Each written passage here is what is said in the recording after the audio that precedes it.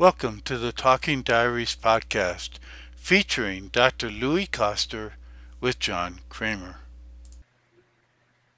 But then you wrote something which I found really interesting. Where there's nothing going on, everything is going on. I thought I'd let you talk about that. Yes. Well, I remember when I wrote that, I was actually, you won't believe it, I was looking at a tree outside where there were two birds, and they were just kind of like as if they were like each other's mirror, like one moved and the other moved, and they were just sitting there on a tree. There was not a lot going on, but then I thought there's a lot going on. And so anyway, somehow that picture of two birds kind of having a slight movement, looking at each other, and I found that fascinating.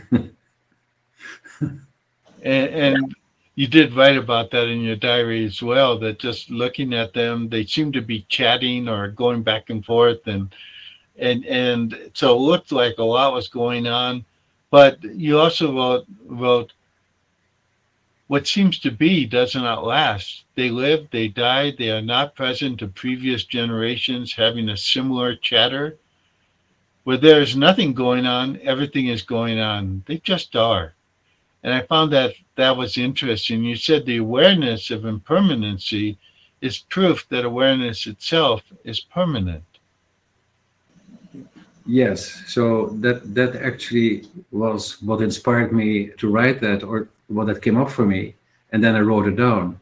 Is it looked so trivial, these two birds, and they may be gone tomorrow, who knows, and they would not have any memory of previous generations of birds that might have been standing on the same tree.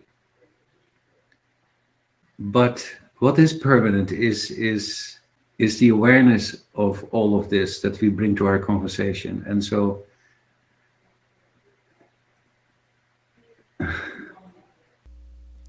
Thank you for listening to the Talking Diaries podcast featuring Dr. Louis Koster.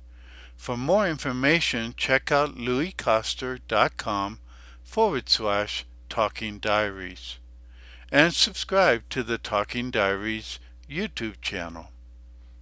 Also, check out louiskoster.com/quiz and take the free quiz to discover more about yourself.